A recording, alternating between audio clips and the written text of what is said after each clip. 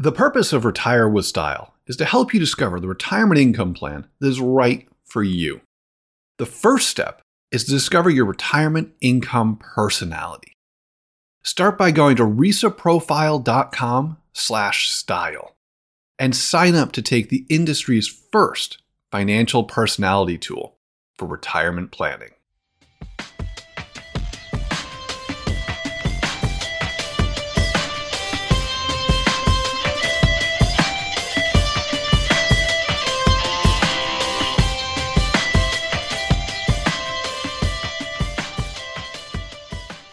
Whoever said retirement planning isn't like skateboarding?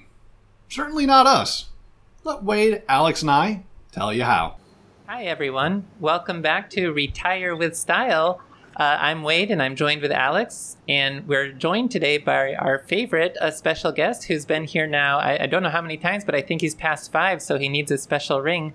5-time guest, Bob French, to talk about the funded ratio. These are the big, like, Super Bowl type rings, right? Lots of gold and diamonds. Wait, I think we're just going to get him one of these Ember mugs. Or they're maybe all the rage I could send right him an now. autographed copy of my book. Yeah. That might be even better, huh? Yes. The cure for insomnia. There we go. Okay, but if you've been listening, you know Bob was here last week as well, because we have a 2-episode story arc on the funded ratio, which can be a really powerful tool for just getting a sense on whether you're on track for retirement. And we talked about how the funded ratio works last week. We may review a few bits of that as we go through the discussion this week. But this week is really intended more to talk about the interpretation of what does your funded ratio score mean, both on the aggregate level, but also when we were talking about the RIO map, where you have reliable income, diversified portfolio, and reserves.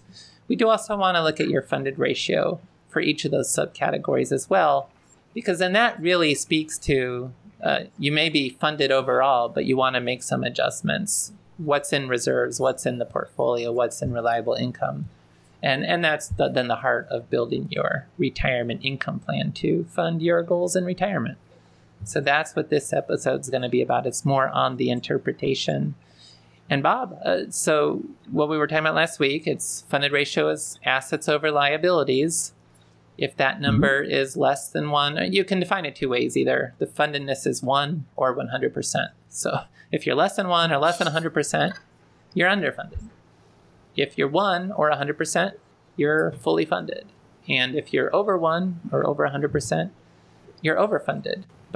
But what, I mean, it must not be exactly 1. Like, what's the ranges people might think about where maybe if I'm a little bit under 1, am I worried? Or could you kind of go into that a little bit? Yeah, and, it's important to remember that, there's a little bit of wiggle room here. So if you're at, 0.999, that's 1. You're probably okay. Maybe don't go out to dinner once and you'll be fine at that point. But within the context of the funded ratio tool that we've built at Retirement Researcher, and that we use in our challenges and, within the Retirement Researcher Academy, we actually use 4 different categories to kind of classify the different scores. And, I'll be completely upfront. These are largely arbitrary type distinctions here. The first one, starting from the bottom is just underfunded. People who still have a good amount of work to do to reach the point where they can fund the goals that they're looking to fund, absent taking on any risk within their portfolio, or within their plan, I should say. Next up, we've got stressed. And underfunded, we kind of categorize as anything below 95% or 0.95. Next up, we have stressed, which is kind of that area right around 1. So that's actually 0.95 to 1.05. So those people who are right kind of at that level, where, you got enough assets probably. But if something were to happen, if you do bring risk into this portfolio and, things don't quite go your way, we might start dipping down into an area where you're not going to be able to do what you want. Next up is constrained, 105 to 110 or to 115, excuse me. That's kind of where you start getting a little more comfortable. Still, if things don't go quite right, there's still some risk there, but you're in pretty good shape at that point.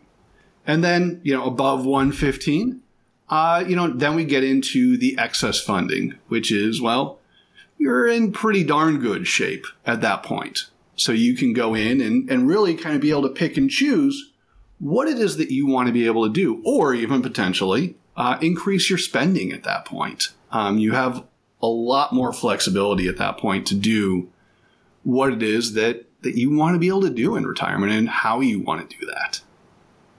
Yeah, and you can feel more comfortable about, always the question people have is, do I have enough for retirement? Yes.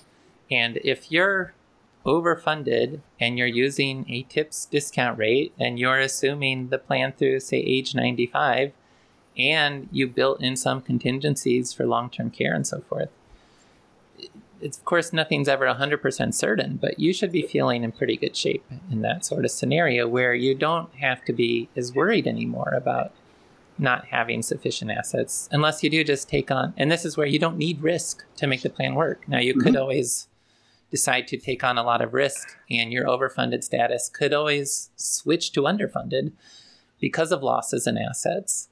But, barring that sort of scenario, if you're not going crazy there, you should be in good shape, and you should feel comfortable that you have what you need to have a successful retirement. But a lot of listeners may be in that range, but a lot of people won't be. And so let's kind of walk through more about thinking through these 4 levels that you outlined. Yeah. And again, with the underfunded and stressed, if you do your funded ratio and you're coming out as underfunded or stressed, what might you want to then be thinking about? Yeah, so I think there's a couple things. One of the things that's really interesting is that this can be a really good gauge in terms of how much risk you want to bring into the portfolio. So if we're looking at underfunded, again, I think of that as, the funded ratio is just saying you have a lot of work to do, or you have some work to do, some level of work to do. You have to make up some ground one way or the other. We can always, I shouldn't say we can always, but one way is reduce your spending. Another way is, if you're still working, increase your savings, either through just increase your 401k contribution or how much you're putting away, or work longer, which also gets to reduce spending as well, obviously. The other one is to increase the level of risk in your portfolio. Again, we're starting with, while we're running this plan, a really low return assumption is what that comes down to. Well, maybe increase the level of risk, maybe bring in some more of those risky assets to hopefully increase what you're going to have when you get to that point where you retire. Increase your level of assets at that point. Yeah, and just a little nuance there, because if Zvi Bodhi was listening, he's a professor at Boston University. If he heard Bob's statement there, we want to be clear, just putting a little bit more caveat around that. But you're right, if you're underfunded, you need to either increase your assets or reduce your liabilities. You can work longer, you can save more, you can plan to spend less, or you can earn a higher rate of return on your investments. But the caveat is, of course, it's easy to assume that. The reality is you have to take risk to do that, and that risk may not materialize. And so this really would speak to... The third option is out of your control, right? Right. It's equivalent to lowering your probability of success. It's just back to this point we discussed before, where a Monte Carlo-based financial plan with a probability of success is a different way of thinking about the same issue. I could increase my discount rate, which assumes a higher rate of return. That can make the plan look better, but it would correspond to a lower probability of success in the grand scheme of things. Absolutely. Right. And we broke this down in the last episode a little more than we're planning to do today, like Monte Carlo versus funded ratio, and really, the breakdown of what the funded ratio is. So feel free to catch the previous episode if you dare. So, yeah. So, I mean, but getting back to that main point there, I mean, once you are in that underfunded state, something needs to change. You need to make some adjustment to get where you want. Again, to reiterate Wade's point there, liabilities either need to come down, assets need to go up. One way or the other. Those are really the two levers that you have, and within those, there's lots of different levers. The amount of risk you take into the portfolio is one, and a prime one that a lot of people, whether it's VBOD wants us to or not, one that a lot of people will avail themselves of. So people will push on the expected return that they're looking for. When they are underfunded. And the more underfunded you are, the more risk that you would need to take, or the more, put more broadly, the bigger the action that you need to take, to get you to a place where you can fund the retirement that you're looking for.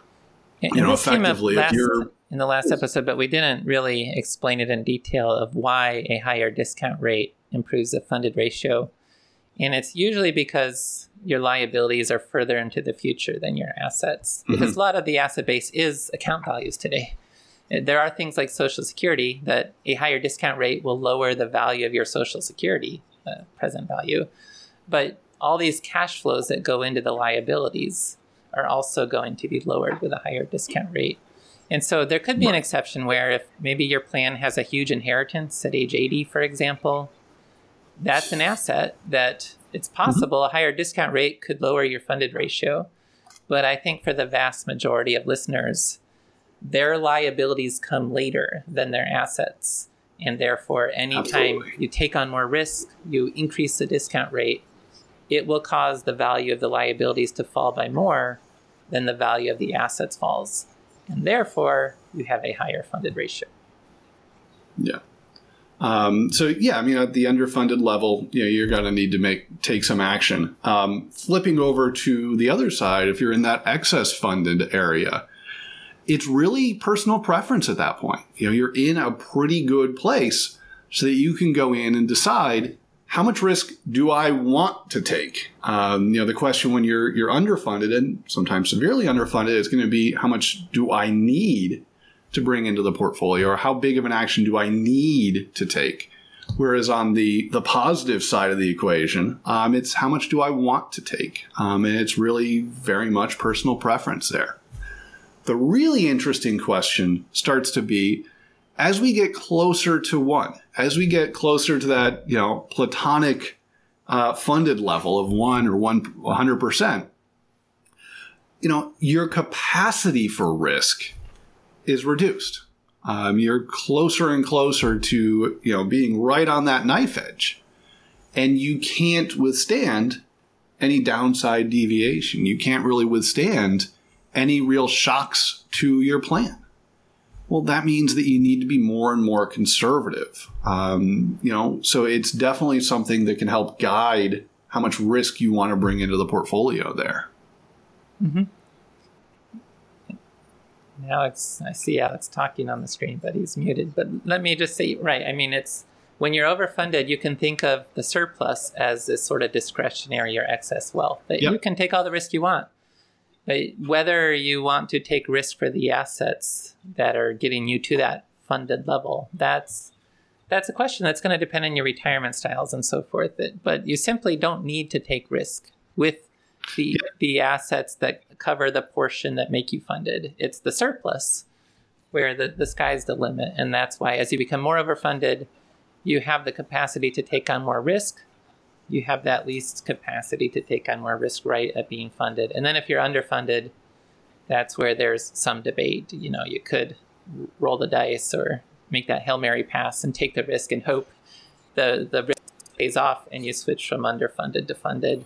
But that entails risk, and you might get even further behind. And so depending on your viewpoints on that, either you don't have the capacity to take risk when you're underfunded, that would be Svibodi's argument, or you need to take the risk to get caught up. That would be many other people more total return besides type of argument. Yeah, would suggest. Yes. No, and I was gonna. That's where I was going with my comments when I had the mute button on the microphone. Was effectively that. Like, at what point are you too far gone that the heck with it? Just roll the dice. Yeah. Yeah, I mean, there's no answer to that. The conservative approach would be, well, I don't have enough money, so I'm going to reduce my spending. That would be a pretty reasonable way of approaching the problem. But at a certain point, right? You don't want to sound like let them eat cake. Some people just can't reduce anymore. That's where I was going. Yeah, but at a certain point, that becomes a less viable strategy, and you need to start looking at the asset side of the equation. You can increase, again, your level of savings to a point. You can potentially work longer, again, to a point. But at a certain point, risk does become the avenue that you might want to be looking at. And, the further away from, fully funded you are, the bigger you got to swing. You got to swing for the fences at a certain point and hope things work out, which obviously is not a great place to be. But, sometimes that's where some people are. Yeah, and we're not saying you have to swim for the fences. We're just saying that's what. Yeah, let's be careful on that one, actually. Yeah, it's not like, oh my God, Mega Millions, $500, $500 million. Yeah, before this episode's over, Speedboaty's going to smash his speakers against the wall listening to Bob talk. You need caveats on those statements. Whoa, Nelly. Slow down, Bobby. It's an option. That may appeal more towards a probability-based style, but it won't appeal to everyone. Right. More like improbable style.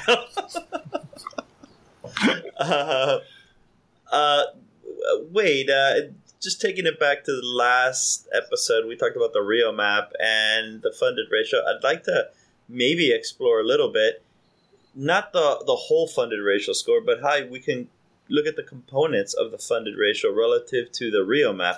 It'd be kind of interesting if maybe, Wade, you give a little preamble on the Rio map real quick, specifically the assets and liabilities, and then Bob can take it from there, I think, on how that leads to component parts of the funded ratio scores, and it also helps you decide, based on your RISA profile, how you want to kind of move the chairs around. Right. And so we talked last episode about how the Rio map is really just an illustration, and then the funded ratio is what provides the numbers to the Rio map. And so what the Rio map shows, we've got 3 columns. On the left, you have your goals for retirement, and they're the 4 L's. Longevity and lifestyle are your budgeted expenses, legacy, and then liquidity. Then on the right, I'll leave the middle for last. So that's the left, the goals. On the right, that's your liabilities. That's the expenses associated with those goals. And that's what you're quantifying with the funded ratio. Longevity is about your essential spending. Lifestyle is about your more discretionary spending to have the best lifestyle overall. Legacy is about what you want to leave to the next generation. And liquidity is about funding contingency shocks, or these contingency expenses that aren't budgeted directly, but maybe you want to have something set aside to cover a long-term care event and so forth.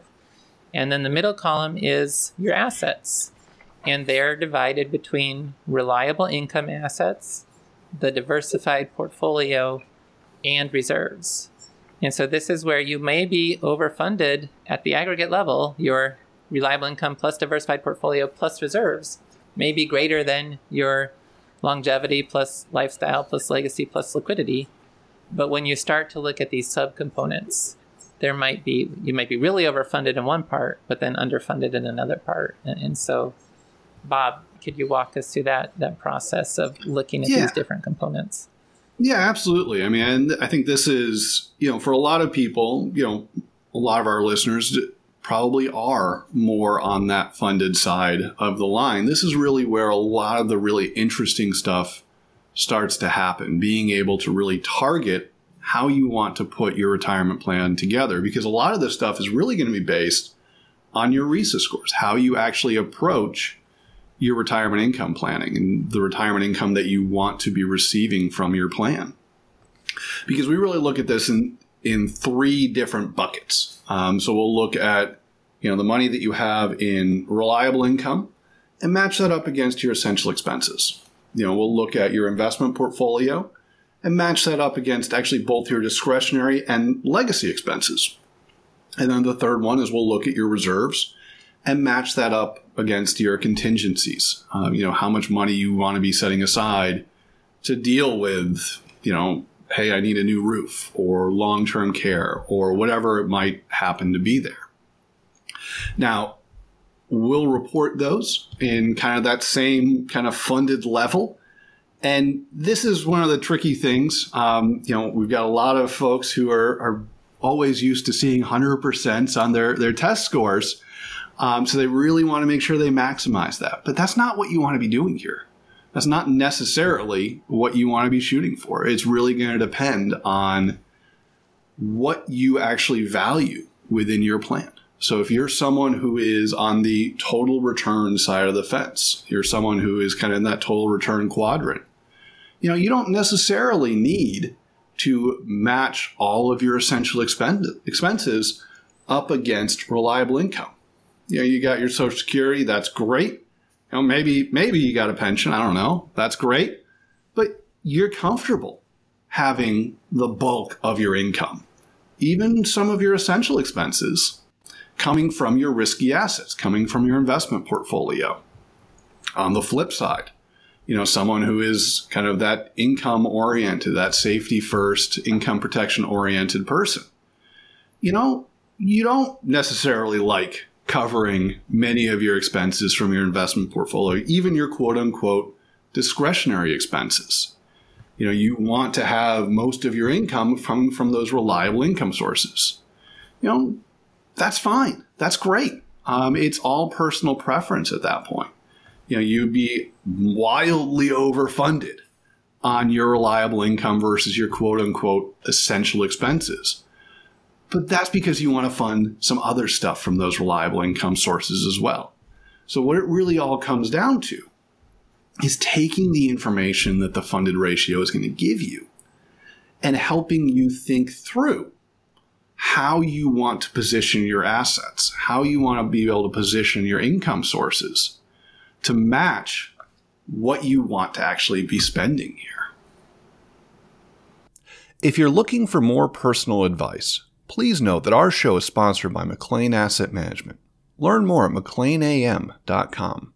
That's McLeanAM.com.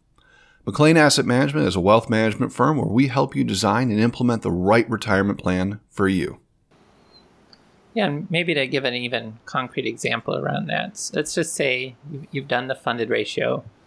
Your reliable income, let's say all you have is Social Security as a reliable income asset. When you match that against longevity expenses, maybe it's a 60% funded ratio so that you're dramatically underfunded with the essential spending or the reliable income.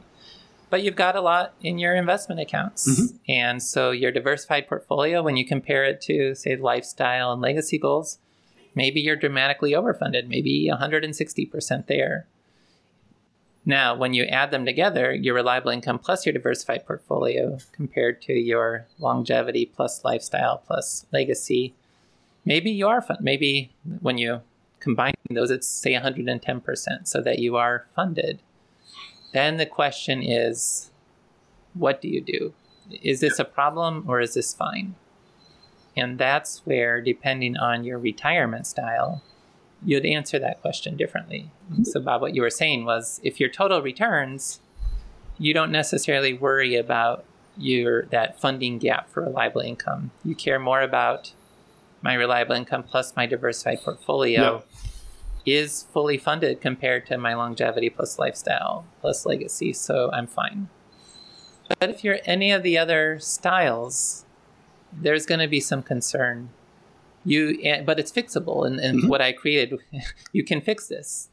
And what it would entail is, like, for example, if I'm income protection, I could reposition some of that diversified portfolio into potentially some sort of an annuity to bring that reliable income asset base higher. It increase my reliable income, lower my diversified portfolio, but then create more of a one-to-one match so that I do have 100% funding for reliable income Now I've sold from the diversified portfolio to do that, but maybe it's now closer to 100% for the diversified portfolio as well.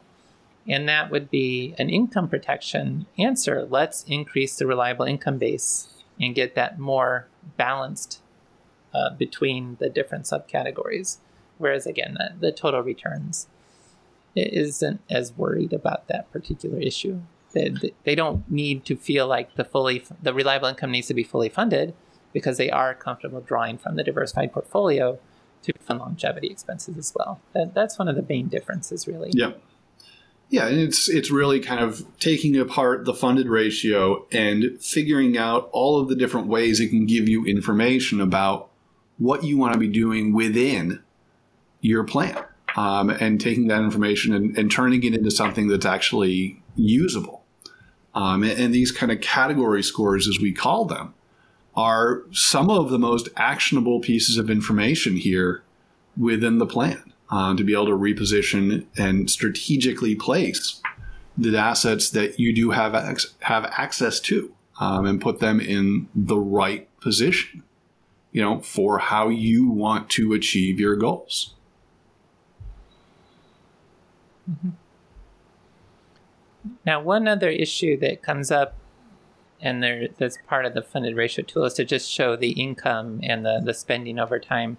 Because the funded ratio is a simplification that will usually work, but I mentioned earlier in the episode, if one of your major assets is an inheritance at age 80, for example, that might be a big enough asset to show your plan is fully funded, though it is possible based on the timing of cash flows. Yeah, there could be a gap in your 70s where you don't situation. So yeah, you don't have the asset yet, and so the funded ratio does simplify a bit in that regard. Mm-hmm. It's not usually going to be a problem. It's really only an issue in these kind of edge cases of one of your significant assets doesn't come until much later.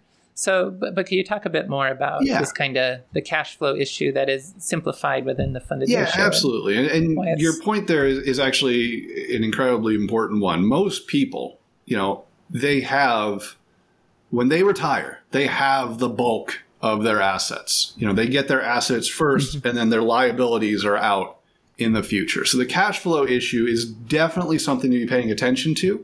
But for most people, it's not a crucial issue, but as you said, there are those edge cases where you do have these assets coming in.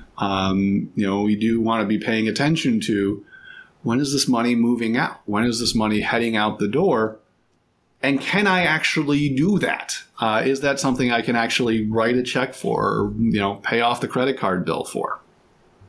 So, that is something we want to be paying attention to. We actually, speaking of the Retirement Researcher funded ratio tool, we do have a way, we have a chart showing you, where your expenses are through time, matching that up against the reliable income. The other remainder of that being looking at, how much of that is going to be coming from your investment portfolio. So that is one of the things that you want to be paying attention to when you are using a funded ratio type of tool. But it's definitely something that, most people aren't going to be as impacted by. So it's interesting, just listening to the last few things that you both have said. What strikes a chord with me about the funded ratio when it's broken down by, funded ratio on essential expenses, funded ratio on discretionary, and funded ratio on like reserves, is that, and I think it bears repeating because it's really the meat of the sandwich to me, is, okay, if you're an income protected person, and your aggregate funded ratio is, 110%, 160%, but within the essential expenses, if you take that category and run a sub-funded ratio just in that category, and you're in 80% funded or 60% funded, and in the discretionary, where you're using your investment portfolio with discretionary expenses, you're 160% funded. I want you to think about that. Your funded ratio comes out high, but your investments, the way you're allocating your strategy isn't aligned with your preferences, and that's what leads to anxiety on many levels. And if you take the sense that assets are fungible, and this is really relevant on many levels. The way you look at reverse mortgages, the way you look at cash policies on the cash value policy of insurance. Things are fungible, right? And so if you can take a portion of that overfunding in the investment side, that 60% portion, that's a dollar value. Let's just say that happens to be $500,000, right? And you can use that $500,000 and purchase reliable contractual income to the degree that it kind of causes that funded ratio to now the sub-funded ratios in terms of the reliable income funded ratio goes from 80 to 100, and the discretionary one goes from 140 to 160 to 110 or something like that. You've really now aligned your strategy with your preferences, and that's really conceptually why it's so cool. Now, there's a piece there. I don't know. Wait, I was going to get into how the mortality credits can actually give you an extra bump, but I don't think this is the place for it right now from a funded ratio standpoint. Remember how you were kind of analyzing that, and it increased it. If there's an easy way to do that in 50 words or less, fine. If not, we can just punt it. But it does wonders for you, just aligning your strategy with your preferences in a manner that's actually, look, this is not overly engineered, not going crazy, but very simple and intuitive. To me, that's the key to all of this. Mm-hmm. Yeah, if you don't want to leave that hanging, the simple point is that an annuity can often improve the funded ratio because the annuity pricing is based on life expectancies, the objective mortality data for the aggregate population. But I'm not building my funded ratio as though I'll live to my life expectancy. I'm building it as though I might live longer than my life expectancy. And so the present value of my annuity payments may be higher than the premium on the annuity. And so that's where it can increase the funded ratio, but not, in a reasonable way, because my financial plan is not, if I want my plan to work to 95, I need my plan to work to 95. Now, the annuity is going to behave better if I do live to 95. But if I don't live to 95, my liabilities would have been less in hindsight. So it's not as big of an issue. And that's where, yes, bringing in an annuity for that sort of style where it's appropriate does actually help to boost the reliable income ratio by more than it might hurt the diversified portfolio, because I sell the assets for the premium, but then I get an asset with a present value that's greater than the premium I paid. Yeah, and just so people don't think we're trying to overly emphasize contractual income, think of it the other way around. Your funded ratio is 100 and whatever. Your funded ratio is doing extremely well, but your total return, so your probability base, and your funded ratio for essential expenses is 150. Just to say something, and your funded ratio for discretionary is below 100, and you have a decision to make at work. Do you take the pension or you just take the lump sum, right? And this could be a scenario where the recommendation could be, take the lump sum and invest it, and you're somebody that is okay with the probability based approach that would entail you to take a lump sum, versus a pension. So Wade, you want to make sure I'm not going off the rails there, but you're not you're aligning the strategy with the preference in a manner that makes perfect sense for that person. Yeah, no, absolutely. That sounds right, and that's a good example of going in the other direction with it. Now, in practical terms, you may not find a lot of people who are dramatically overfunded with reliable income, especially if they're probability based. I wanted to be fair and balanced. I wanted to be fair and balanced. Right. Yeah. Theoretically, what you described could happen for sure.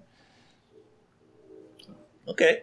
I think that's good, Bob. Any other nuances? I think we've kind of covered it. Really what it comes down to is the funded ratio is a great tool for helping you figure out, how close you are to being able to fund all of the things that you want to be able to do in retirement, which in turn kind of gives you a sense of what do I need to be able to do that? How much flexibility do I have in building my plan around my preferences if we're overfunded? How much do I need to do to get me up to that point where I am fully funded if I'm underfunded? And then within there, we can go in and look at, okay, what does my strategy look like? How do I need to reposition, if at all, to get my plan to match up with my RISA? Yeah, we're talking the same language here because, I think of the funded ratio as a perfect way to determine your strategy allocation, which is a precursor to the asset allocation. Everyone goes right into the asset allocation. So if you really think about all what we've done so far in this entire podcast series has been the first step, let's determine your style. There is a style. The style leads to a strategy. The strategy leads to solutions. Now that you have in place all of this, let's put an economic overlay to this. Let's do a plan. Before you do a plan, we need to talk about budgeting. So we started this arc about budgeting. Okay, what are expenses in retirement? How do they look like? How do they change? What are the unexpected things? How should you approach it? We even talked about replacement rates versus, bottom-up sort of planning, from a budgeting standpoint. Then once you have the numbers, what type of plan works best? We talked a little bit about Monte Carlo, and we still have some episodes, but we like to do it with the funded ratio, and so we've taken you folks on this sort of trajectory here that this is how we do it. This is from starting place to where we are now. I think it's a great path for anyone transitioning into retirement to take, or for anyone that has started it to kind of just recalibrate a little bit. So, that's where we are so far. That's what we've done so far. And I just thought it was a good moment to kind of rehash that. Wade? Yeah. And let me just plug the retirement planning guidebook, but it's following the same sort of approach there. And I think we've added a lot of nuance to that. But, chapter 1 is about determining your retirement style. Chapter 2 is about going through the different retirement risks, which is then going to be helpful to define your contingency liability for the funded ratio. Chapter 3 then gets into the budgeting and then puts that all together to describe the funded ratio process and to explain everything you need to be able to think about what is my funded ratio. And then from there, now we combine the RISA with the funded ratio to start thinking about, okay, how am I going to actually implement this? And that's where there's more chapters in the book, and there's more episodes to come with Retire with Style, where we're going to explore these issues. There you go, Wade. And and by the way, thank you all for listening. The response has been fantastic. It's exceeded our expectations in terms of the number of downloads and the likes. So really, really appreciate the support. Thank you so much. And for this episode, I'll do my sign off. So thank you for listening. Yeah, thanks for listening, everyone. And Bob French, thank you for being our excellent guest for yet another episode. You're there we go. Well, thank you for having me on. Most frequent guest. Absolutely. So have a great week, everyone, and we'll catch you next week. Wade and Alex are both principals in McLean Asset Management and retirement researcher. Both are SEC-registered investment advisors located in Tysons, Virginia. The opinions expressed in this program are for general informational and educational purposes only and are not intended to provide specific advice or recommendations for any individual or on any specific securities. To determine which investments may be appropriate for you, consult your financial advisor. All investing comes with a risk, including risk of loss. Past performance does not guarantee future results.